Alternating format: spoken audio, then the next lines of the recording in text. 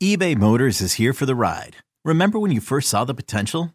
And then through some elbow grease, fresh installs, and a whole lot of love, you transformed 100,000 miles and a body full of rust into a drive that's all your own. Look to your left. Look to your right. It's official. No one's got a ride like this. There's nothing else that sounds like, feels like, or looks like the set of wheels in your garage.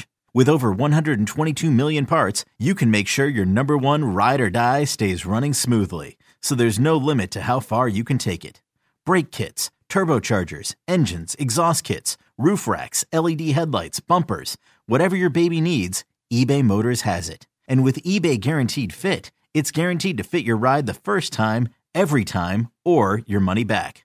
Plus at these prices, well, you're burning rubber, not cash. Keep your ride or die alive at ebaymotors.com. Eligible items only. Exclusions apply.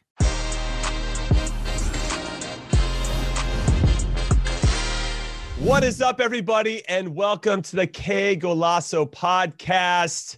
We have a lot to talk about. The Gold Cup semifinals. We're going off. All right, everybody, welcome in. I'm Jimmy Conrad alongside Heath Pierce, two former U.S.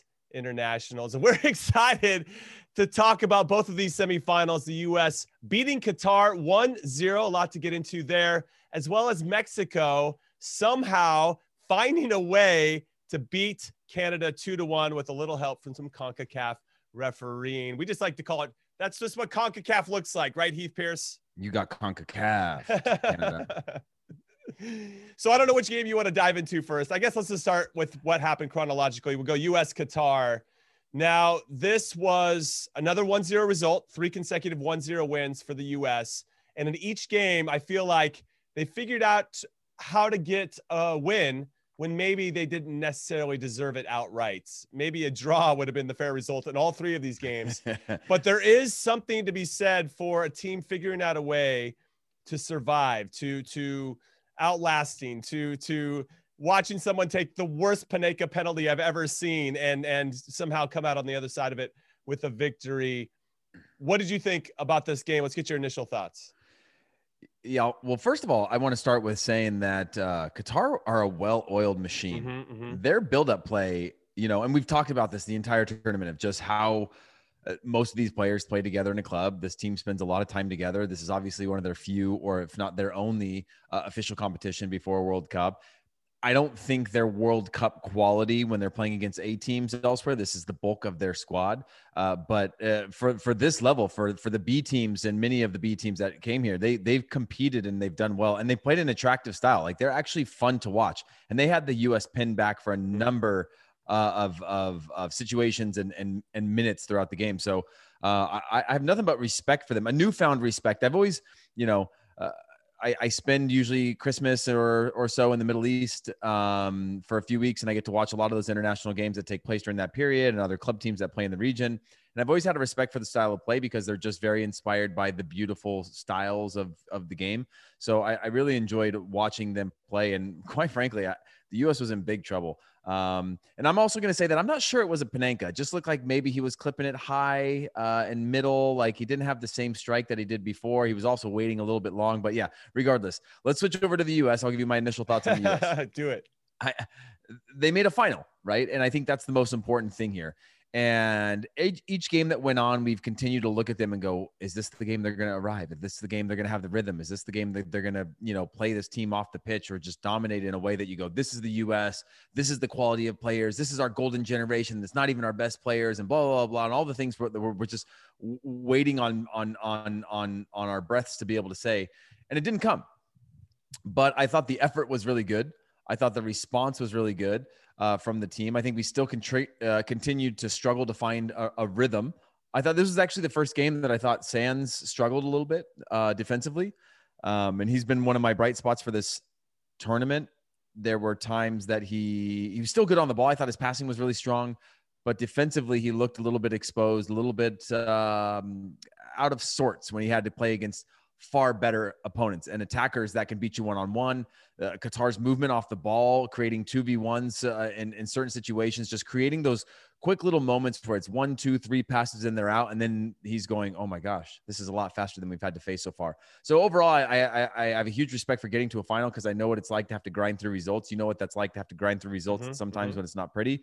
But at the same time, I'm still left with the same concerns going into a final against a Mexico team that we'll talk about that I don't think had their best night either, and also found a way to get to a final on not having a great night, but also have a number of these players that can and will punish you if you give them some of the half chances that I think Qatar could have finished.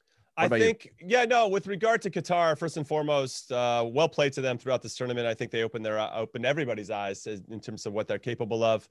But I do want to say something about Felix Sanchez, their manager, who he subbed off Afif, number 11, who I think is their most influential player in the 73rd, 74th minute. And he was pissed, and he rightfully should have been pissed because once he went off, we were in complete control of that game. Now, consequently, or at the same time, we made a lot of subs that ultimately, I think, tilted in our direction, and that helped out a lot. And I actually have a question for you with regard to Matthew Hoppe and his interaction with Greg Berhalter as he was walking off. But before we get there, I do want to talk about the U.S. And when I think about their start of this tournament, and when I get on soccer Twitter, which makes me laugh for the most part, it's just so like the highs and lows. The safest place on the internet is soccer Twitter during any national team game. It's unreal. It is unreal. But I came into this tournament with zero expectations for this team. In my book, they had everything to gain. I want to see what these players can do. I want to see how they perform. And it's just bitching after bitching after bitching when you go online and you see this, these guys can't do this and they can't do that. I'm like, dude, just relax. Let these guys figure it out. This is an incredible opportunity for us to really find out whether these guys can help us when it matters or not. Now, I think the Gold Cup matters, but for those that don't, well, then maybe you think World Cup qualifying and the World Cup matters. Of course you do. So we have to figure out which players can help. It's the same thing with the January camp. Everybody complains, it's Camp Cupcake. I hate when they call it Camp Cupcake, by the way. You're the one that, did you name it that? Who calls it that? No, I do not name it that, but I have the biggest beef with it because that was my opportunity to be around the coaching staff for 3 weeks and try to win them over. Without Camp Cupcake, I never would have been in that position to even get a sniff. If you get called in during an international break and you've got 3 days to win a coaching staff over, when nobody's going to be pushing it during training because you want to save all your energy for games, you got no chance to make the team. So these opportunities, and I think the January camp is very unique and we should take advantage of it. And I think we have in a lot of different ways. But this Gold Cup is huge, especially because our younger players missed out on the Olympics. So we have this incredible opportunity, and all the naysayers and negativity. I'm like, dude, you guys, there's so much positivity here and silver linings about this James Sands, for example. You can tell I'm hot about this. Okay, he has actually maybe gotten a little worse as the tournament's gone on. That's something to keep in mind, right? He's not as sharp. He's getting found out. Teams are maybe starting to target him a little bit and run right at him and trying to identify his weakness. How would we know that if we ever didn't get to see him in 5 consecutive games? So these are really important things of note that not only we can see, but also the coaching staff as they try to evaluate who our best 23 are heading into a World Cup and into World Cup qualifying. That's all I'm going to say. I will think Kellyn Acosta was fantastic again. I thought the subs were spot on. I thought they came on and did their job. It makes me wonder if you start them, and we'll get into that. We're obviously going to have a big preview for the final as well. So maybe we don't tiptoe into those waters too much, but I did want to just say that I think that quality of still figuring out how to win games is really important. We're still figuring that out, even though we're waiting until it's later and later in games to do it, but we still haven't given up a goal on the run of play. And that is a tremendous feat. And I think when I think about the players overall, I think Matt Turner stood out. I think Kellyn Acosta has really taken some big steps over these last couple of games. And I got to give a shout out to our super subs because I thought they were very, very good. And I assume that role will probably continue for them in the final, but they could warrant a start for sure. Yeah, I would say the super subs were the answer to all of the problems that I saw. I thought it was a little bit late for some of them to come on, but regardless, they were the ones that changed the whole game for me. Obviously, Matt Turner kept them in the game, made some huge saves. Yeah. I think he is for sure making an argument to be in the best 3, if not the potential starter of this national team, because he's a playmaker and he wins games for the team. And you can tell he's willing to stay dialed into these moments and say, It's not going to be because of me that we don't stay in this. And I think that's a type of trait that builds so much trust with the back line of being like, that one time that we're going to get pulled apart, you're going to have to be big. And if you're that guy that usually falls asleep during those moments, and there are so many goalkeepers out there that are incredible, but they fall asleep at that one moment that you really need them to make that play. He seems to be up for the task, and the pressure's on him right now to keep his team in games who haven't played particularly well throughout the tournament. There's not been one single game in this tournament that I thought, wow, that's the U.S. that we want to see. And obviously they're a work in progress. Right. And you're just like you're talking about Camp Cupcake. This is an opportunity for them to have a long stretch of games. The players are balancing their own benefit of like trying to prove themselves, the team trying to get results. But overwhelmingly, the players have been on social media already, and they're all excited, right? You think about what it's like for you when you reach a final of any major tournament. You're not thinking like, man, we're sure lucky to be here. We should be you're like, no, it's a step forward. Mm-hmm. You set the goals at the beginning of the tournament. Maybe they said semifinal, or maybe they said reach a final and see what happens. Or maybe they say win the final is the goal. But each step along the way, you don't stop to really look back. You don't let any of these distractions inside to say like, man, I don't know how we're doing this, but we're going to keep on doing it. You just keep on like step forward. And I think that builds an ultimate trust and a belief that you can win ugly, that if it's not going to go your way, that you're willing to embrace that and embrace the chaos. The one thing I will say from both of the games today, from the semifinal matchup, was that there was a fight from all four teams that you could tell this was a semifinal. You could tell that nobody wanted to lose to the other team. There was scraps. There was sort of like what felt like potential for bench clearing fights. And there was just that energy and that tension in the air, especially with the U.S. and Qatar and a lot of moments, getting in each other's faces. Kellen Acosta just stirring that pot all game long. And that's that fight that you want to see at a minimum, right?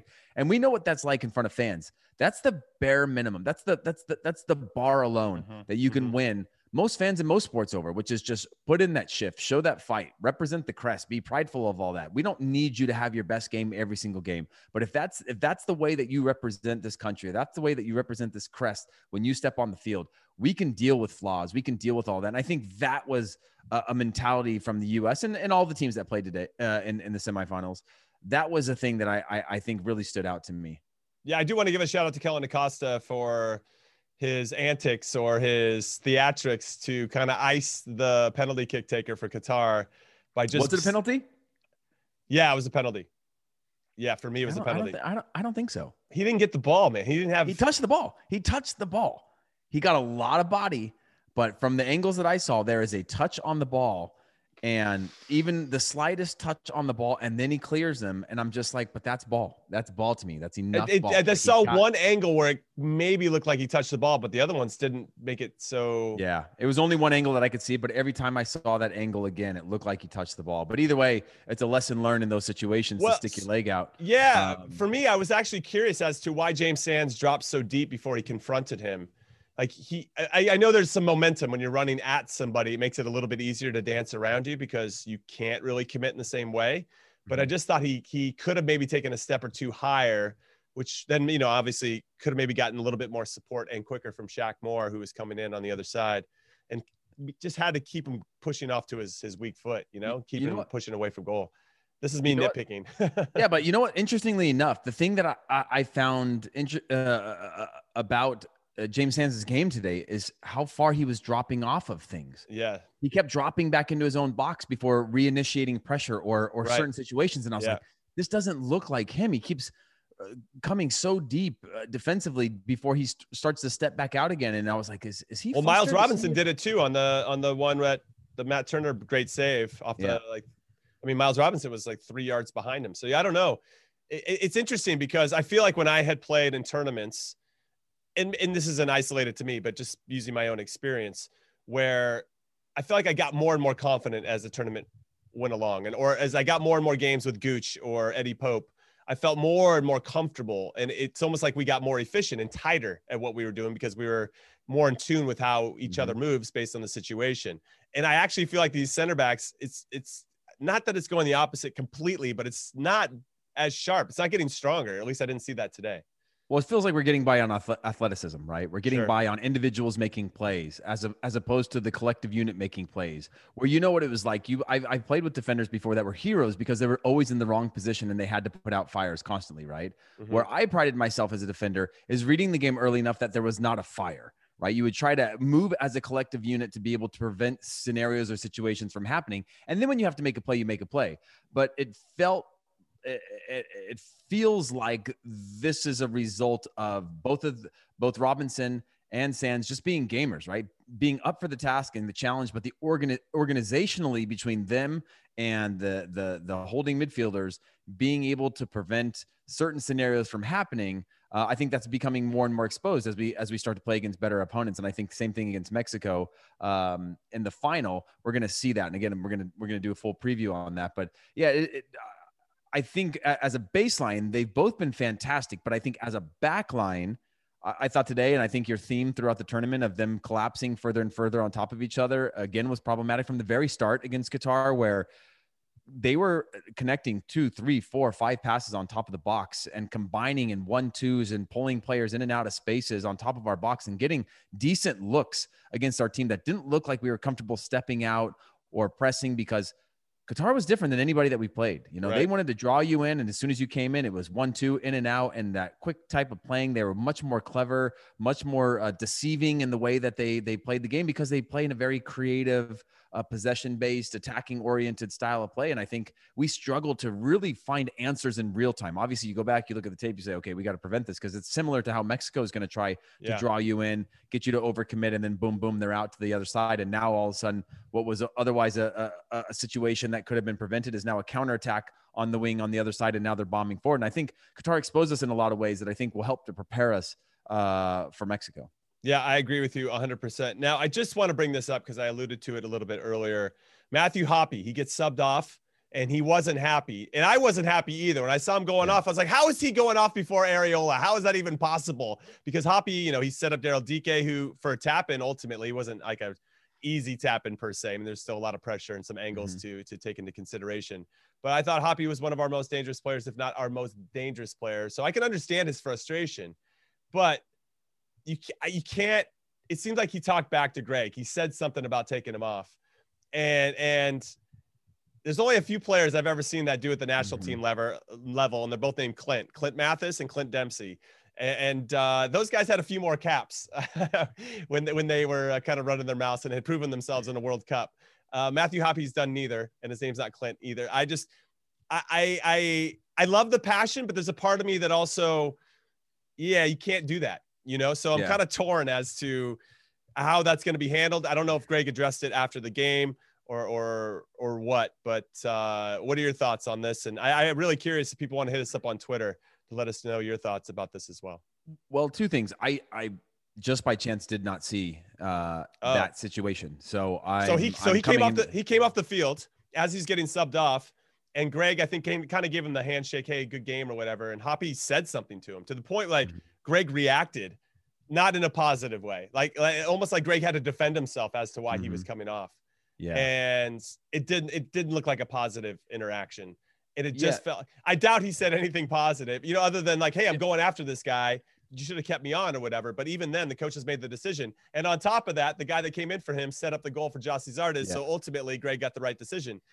But so I just, if you can find it at some point when you can see it, I've seen it with Clint Dempsey and Clint Mathis, and it never bodes well. It's just not a good vibe. You know what I mean? Yeah. When those guys did it, I was like, oh man, like we're all, I don't know. I just always. Yeah, we've seen in the modern era when this happens, a lot of managers will protect that situation and say like, of course I want my guys not to come off, and I want them to be heated. I want them to be pissed off that they felt that they had something left in the tank. That's the bite and the hunger that I want from them. And I'm hoping Greg takes it that way.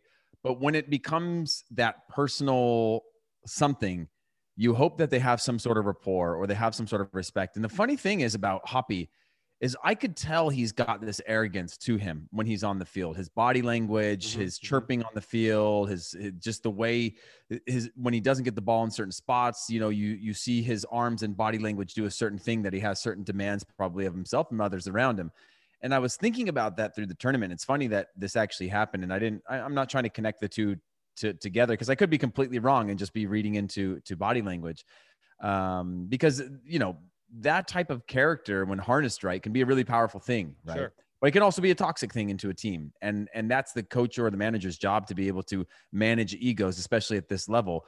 But it's not a good look when you're first breaking into the national team. You're in a great run of form, and somehow you've gotten into your own head to thinking that you're this indispensable piece of the equation because you've had a couple good games, or you've been one of the brighter spots in the tournament so far when you've gotten your chances. And I think that's a learning point for him. Obviously, Greg Berhalter spent a lot of his time playing at Energy Cottbus, which is a formerly in East Germany club that's in a blue collar area on the far eastern border. And it's a completely different mentality. I say that because I also played in former East Germany in the north. And there was just a mentality of just that I was always perceived with, and people judge me by, of just not allowing those emotions to ever come out. Right. And there were times where you just want to go after the coach and be like, are you serious? Like I'm balling right now, and you're going to take me out, or you're going to take me out at halftime and humiliate me in front of all these people, type of thing.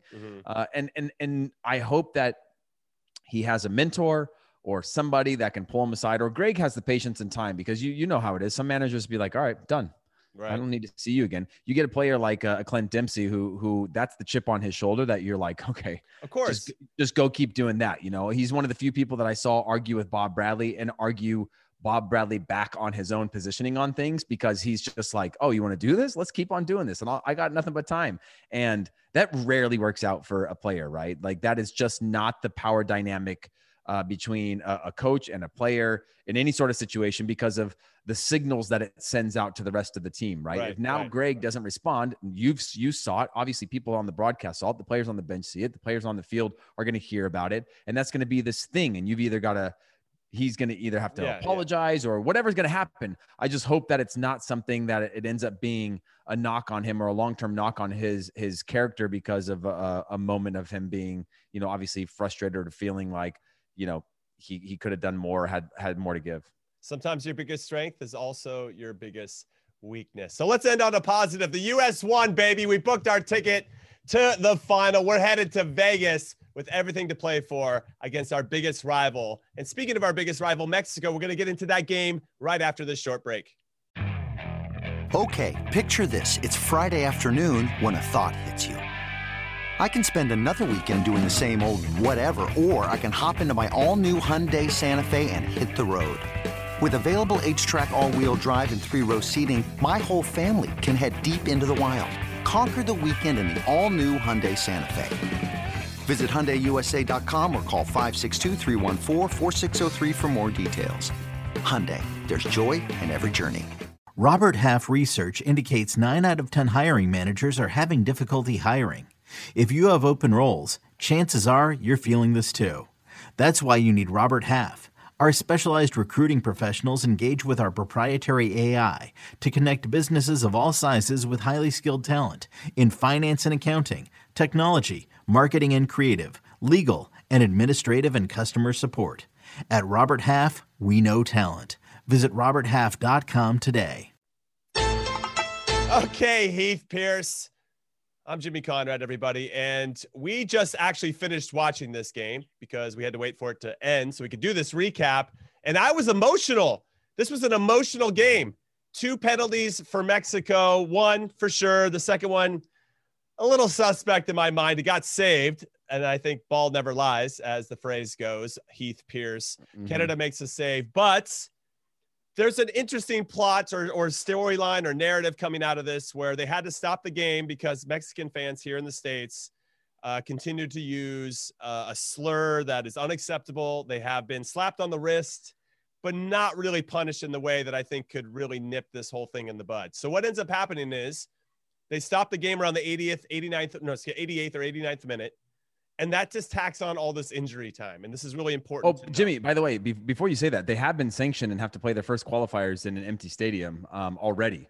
But they've been doing that anyway. I don't know. I don't know. Does that make that much of a difference? That might have hurt before the pandemic. You're talking about 90,000 in Azteca? No, Azteca versus nothing. I think. No, it's true. It's true. But I will say that playing in front of no people has become a lot easier due to the pandemic. Like that's something you're actually used to as a player now, which definitely was weird at the beginning, but now I feel like people are comfortable with it. Your point is valid, but still, is that really gonna like a qualifier in Mexico City where all these fans that are actually doing this chant? Because I don't know if it happens much in Mexico. From my friends down in Mexico who go to these games, it doesn't happen down there. It only happens. It only seems to happen here in the U.S.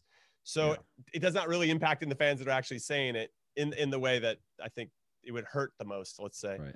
So they tack on 7 extra minutes of injury time. Okay. Mexico scores in the 8th. In the 8th or 9th minute of extra time, Hector Herrera as you scores. do, as you do. Get CONCACAF. Canada deserved more. I was really. Let's start with them first before we get into Mexico, and we'll try to leave all the CONCACAF-ness out of this and just talk about the teams in particular. I thought Canada were excellent. I didn't give them much of a chance due to the fact they were missing so many of their players, so many of their key players, but they came to play. They created some great opportunities that they didn't take advantage of early on. And I can't say enough about this Canada team. I really think they've put their flag in the ground as the 3rd best team in the region behind Mexico and the US. Yeah, you've been saying that, and I wasn't fully on board. Like in comparison to where Costa Rica is, or Honduras is, or El Salvador, or some of the other Panama and the Caribbean nations, Trinidad and Jamaica. Then I'm like, okay, I get it. Yes. But then I get he's there. But here's my point. I got it then. But that was in comparison to where those countries were at, right? Not in comparison to where Canada is at. And this game that Canada played was a perfect example of Canada with that performance challenges anybody in CONCACAF on any day. Yep. For a result, home or away. That type of effort, that mentality, just that fearlessness, the way that they were playing through things and out of things, and the comfort on the ball, the speed of the game, whether it was Richie Laryea, Hoylett was good, Tejan Buchanan. All of a sudden you got people on Twitter talking about how this guy would probably be attractive to teams in Europe. And you're like, obviously, have you not been watching soccer? Like, why is it a semifinal that now you're like, okay, yeah, he splits 3 Mexican defenders to draw a foul on the edge of the box that may have been a little bit inside that didn't get the call, but fantastic play. But they just rose to the challenge. And again, the storyline going in was that they were missing all the players that could get them the result that they needed, right? And ultimately they did fall short, but it wasn't because of those players missing. They had the opportunities to beat Mexico. They had opportunities to put Mexico away. Mark Anthony Kaye, who's just been traded to Colorado for, one of the highest allocation money trades in league history, is in the middle of playing in a tournament, gets traded, and has another fantastic game where he looks big. And you're playing against Mexican players that have huge names in our region and globally for that matter. And yeah, I can't, same thing. I'm all on board with this. Is glad you got there, my friend. I'm glad you got there. And I will say, I'm not even saying they're 3rd in CONCACAF with the way that they played, right? That is a team that's going to take points from a lot of people. Yes. You add some, and maybe the dynamic changes and they go into a little bit, maybe they lose a little bit of that blue collar mentality when they have their full team. I don't think so. I think this is the scrappy way that they're willing to play and compete for every single moment of the game and every single little space. And they clearly showed a quality that I didn't respect them for, which was, again, being able to play out of tight spaces against a press, the comfort on the ball, building up out of the back, being willing to play direct. They just had all of these different tools that they did at a very high level for the entirety of a game against a team who was playing in Houston, an all Mexico crowd that was really crazy and really loud. And they just stood up to the challenge. And again, this is not like a pat on the head, like, oh, it would have been nice. This is an actual pure respect for the way that they approach the game and the way that they played in this tournament. Yeah, 100%. I think also I really appreciated their grit. They never backed down from the Mexicans ever at any point throughout the whole game. And really, I thought, showed some vulnerabilities in this Mexican team that I believe the U.S. can take a look at and identify as, hey, I think we could take advantage of this as well. What I found really interesting, just to get into the tactical side of the game for Mexico, was the fact that they would even consider playing a high line and inviting the goal that Tejan Buchanan scored. Why even try to chance holding that really, really tight line when just drop off 3 or 4 yards, keep them in front of you, stack them up with your outside back. Don't let them get a run and run at you. I just thought that was pretty naive defending from Mexico, a little bit too casual, and in some ways a little arrogant. Like, oh, this is Canada, you know? And what I loved about this game is that this is going to be a proper rivalry, Mexico and Canada. Now, Canada haven't beaten Mexico since 2000. So I just feel like when these two play against each other now, they've got something. There's a little beef there because Canada aren't taking any more crap from Mexico. They're not going to be the whipping boy anymore. They're not going to take any of that abuse in that way. And I'm here for it. And I love it. And when those players come back, when Alphonso Davies comes back and Jonathan David come back, they're going to hear the stories about this game. Because, you know, those two players watched. Yeah. They're going to hear the stories about this game. They're going to buy in. John Hertzman's done a great job with Canada. And I'm excited for the future of Canada. And I do, again, I'm going to put my flag in the ground. I think they're going to qualify for the 2022 World Cup for a number of reasons, but I think their quality was on display. With regard to Mexico, though, you know, they still have a ton of quality. They have an identity. And even though they got exposed in some ways in this one, I think they're going to tighten that up for the U.S. And I think we're going to probably see a game that is filled with a lot of fight. I think we're going to see a lot of over enthusiasm. I guess that's a nice way of saying that it's going to get chippy. And I love chippy games. I love playing in chippy games. And I don't want to get into the preview because we'll save that one for the next pod. But what did you see from Mexico today that little stood out for you, either positive or negative?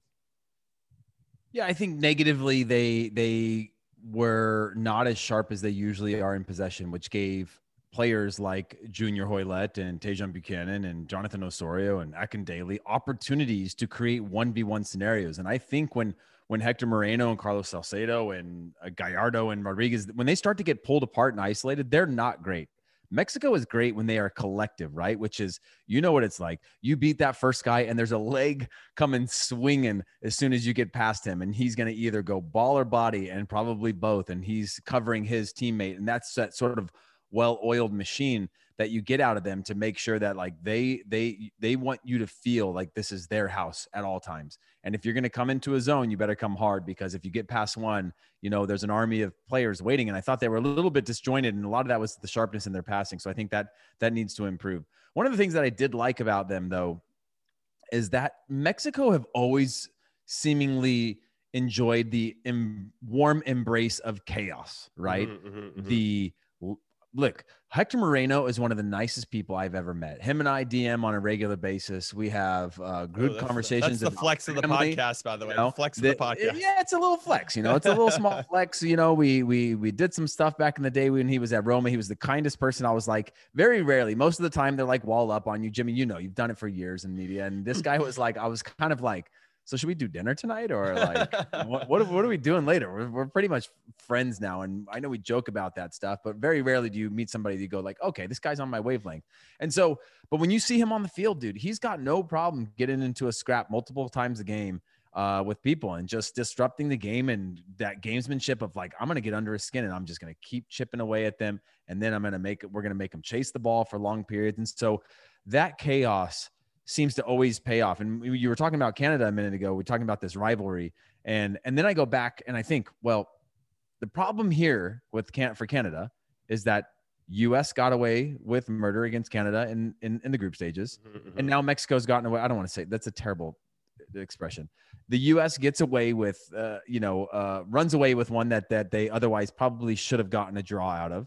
And then Mexico gets away with one here, where I thought Canada were a team that competed and deserved to get something out of this game, even whether that was taking it to extra time and seeing what happens in penalties, or even potentially winning with the chances that they have. And that's my worry with Canada again, is like, for all of that fight, the two games that mattered the most were the U.S. and this one, and they fell short in both of those. And then we're all going to turn around and say, yeah, but they didn't have their team, and they're depleted, and they're defeated, and their roster's not as strong, and blah, blah, blah. And you're like, well, those are the times that this team played so well, but they didn't get anything out of it. And that's where I think Canada needs to improve. And Mexico were just like, okay, no problem. And then they have you look at the roster. Hector Herrera, a player of the caliber that he has the ability, and the U.S. has that same quality, to create magic out of nothing in the run of play or against the run of play. One ball hits it, Crépeau is a little bit blinded by the shot. He hits it well, but then boom, there you are, game over, right? And it wasn't out of this whole like, oh, they're knocking on the door, they're building up, something's going to happen. It was like, no,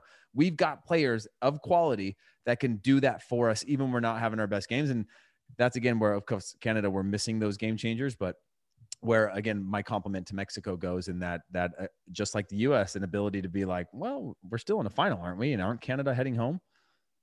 So I'm just going to jump in, and I appreciate those sentiments about Mexico in particular. They do have this unique quality to, even when things are chaotic, to put their foot on the ball and kind of get it all under control again. What I find interesting, though, let's dive into the CONCACAF side of things here, because I love that. I love when we go this route. Eric Gutierrez should have got a red card.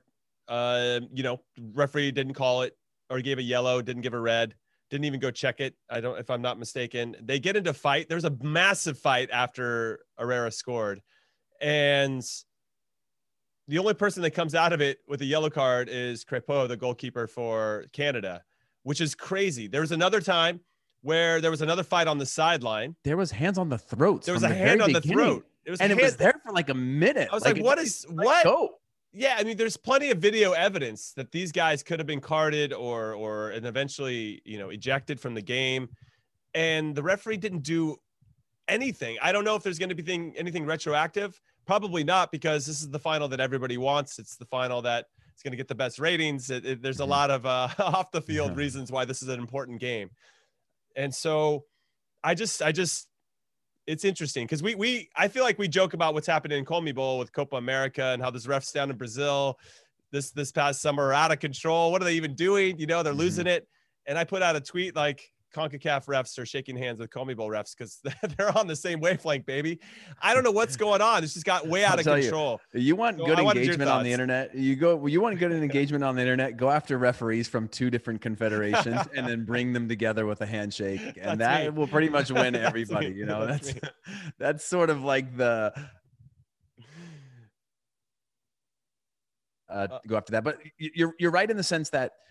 And the reason, and I'm not supporting this whatsoever, because I fully agree with you. And I think that there should have been more implications for some of the actions, right? And that embracing of chaos is a very, very thin line between putting your team in jeopardy and just trying to disrupt a team. And there was times there, hand on the throat, things like that it looked like at a certain point, Hector Moreno and Mark-Anthony Kaye were pulled over went over to the ref from the side, and they were both kind of just like, don't do anything, like everything's fine. Let's let it go. Everybody just got, it was kind of like, mom and dad aren't fighting. We just got a little bit frustrated, type of thing. And they wanted to just let it blow over. But there's still these actions that weren't punished or even reviewed, where it's hand on the throat, or like players are hitting. And there's like these types of scrap type things that you're just like, well, what is it? Are we gonna go down this route, or are we not? Because you're clearly addressing something when you give Crépeau a yellow card, or you're clearly addressing the situation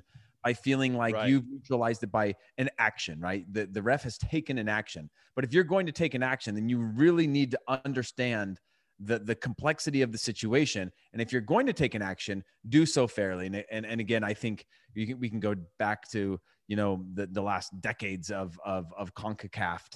Being CONCACAF, and that's what you'll see regularly, is that inconsistency. But again, for me, I fully agree with you, Jimmy.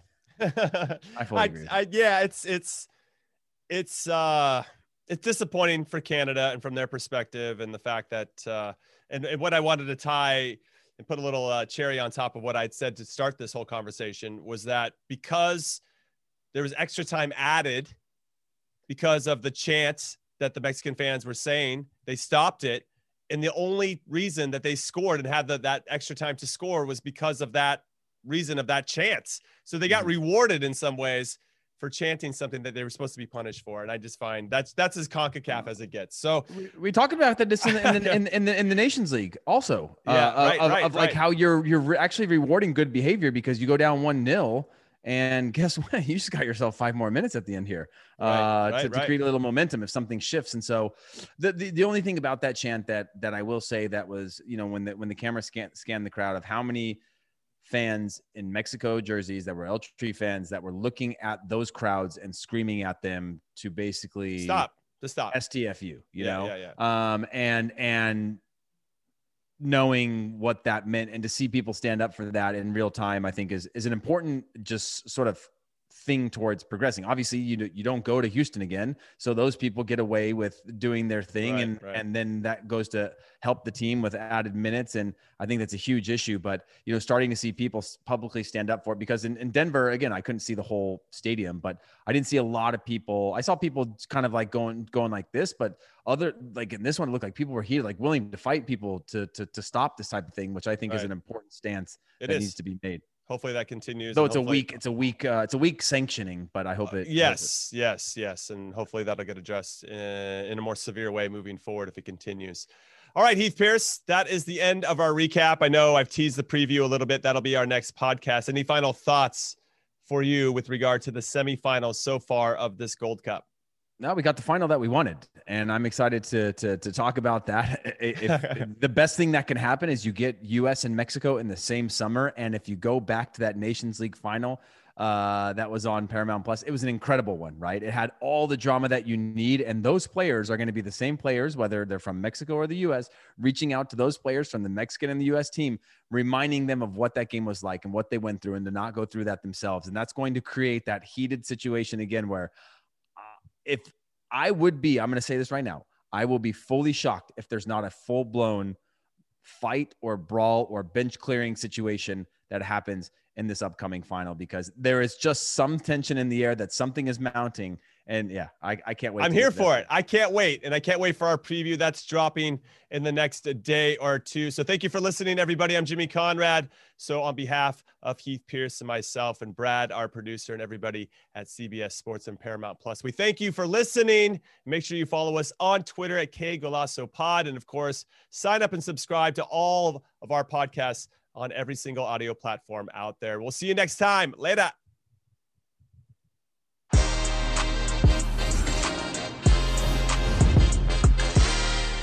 This is Tony Kornheiser's show. I'm Tony. You expected someone else? So what exactly is the show about? I don't know. It's a sports show nominally. Football's over, but we're finally at a point where things matter in college basketball, and baseball season is on deck. Greatest three words in the English language, pitchers and catchers. We have some of the best voices come on and explain what matters or what makes an upset, like Ryan does. 9/8. No, that's not an upset. No, yeah, it is, Bob. And if you're lucky, I might just tell you about my search for discounted sleep pants or my worries about what my dog just ate. Listen on the Odyssey app or wherever you get your podcasts.